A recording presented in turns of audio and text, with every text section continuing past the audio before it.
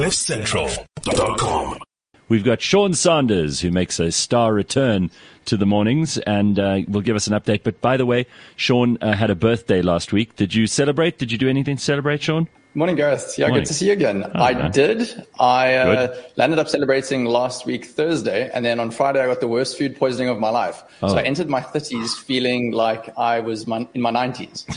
Anyway, back to normal now. Wait, Sean, you just turned 30. I know. I just turned 30, yeah.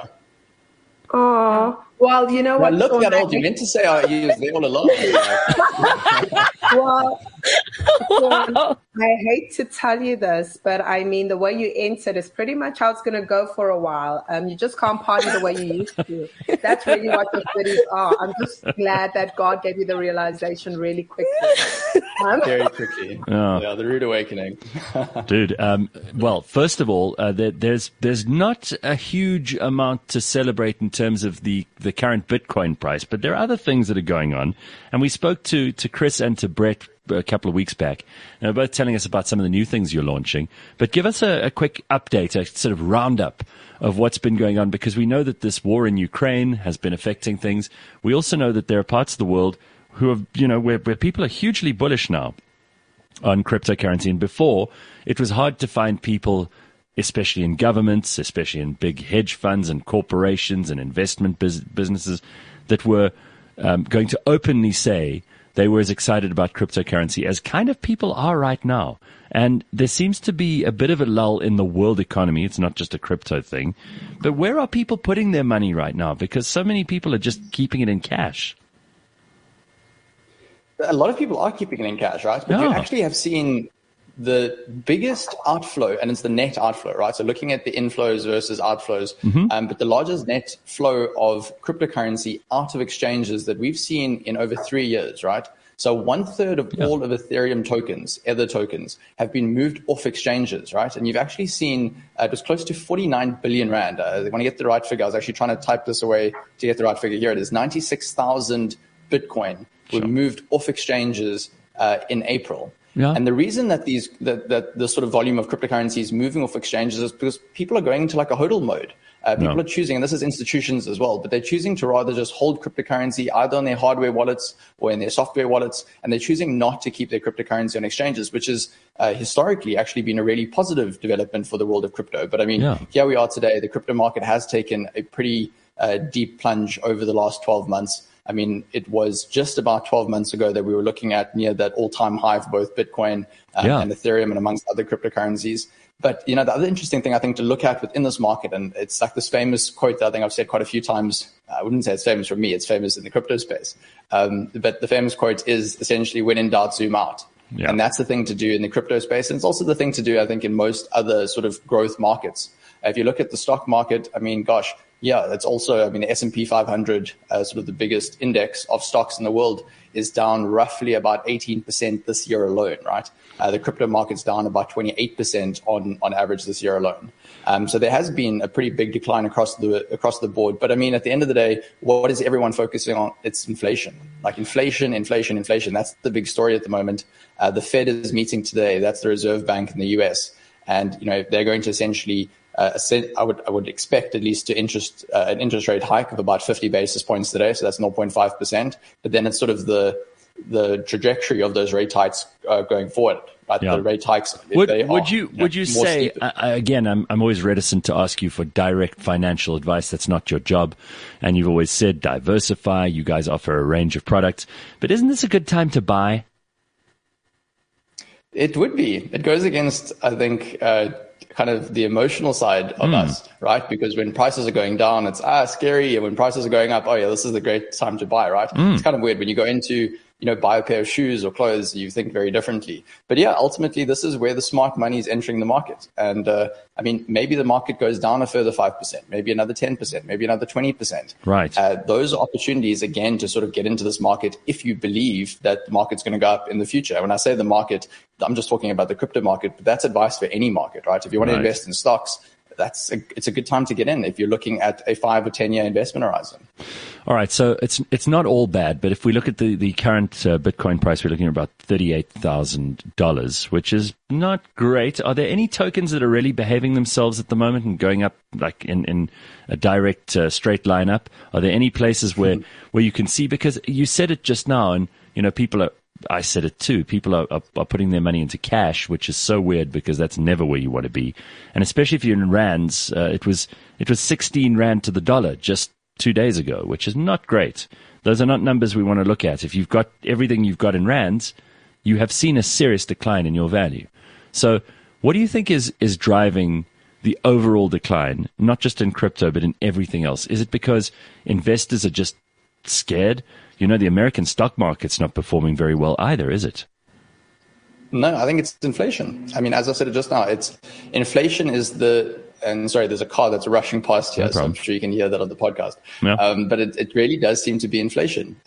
The expectation of interest rates rising, right, which comes about from inflation, that scares a lot of people. Why? Because when you start looking at any investments, or any investment, let's just say, a stock as an example, the way that you value that stock is you say, okay, in the future, this company is going to provide me dividends. It's going to provide me some sort of a return.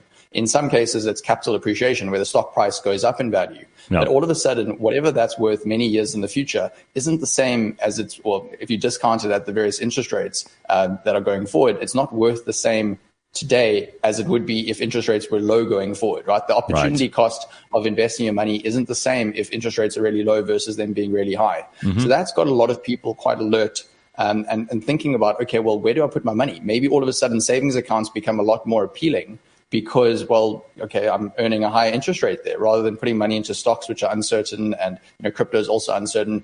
I do think, again, the same thing I've said on the show so many times over, you do need to diversify. Maybe this is a time to take a little bit of money out of some of the riskier assets. If you're feeling nervous and you're feeling stressed, move into cash. Or if you're feeling like, hey, listen, I've not got into any of these sort of growth stories, whether it is stocks or crypto or anything else, maybe this is your time to get in. I think you have to sort of have a bit of introspection there and think about where you want to be in this market. Yeah.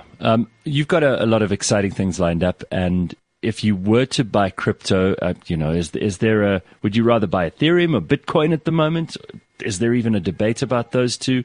Because they're usually, there's still a kind of, there's a performance in concert. The one goes up, the other one kind of usually goes up as well, especially compared with things outside of the crypto market. But is there an argument for one over the other at the moment from the point of view of anyone who's looking to invest for the first time?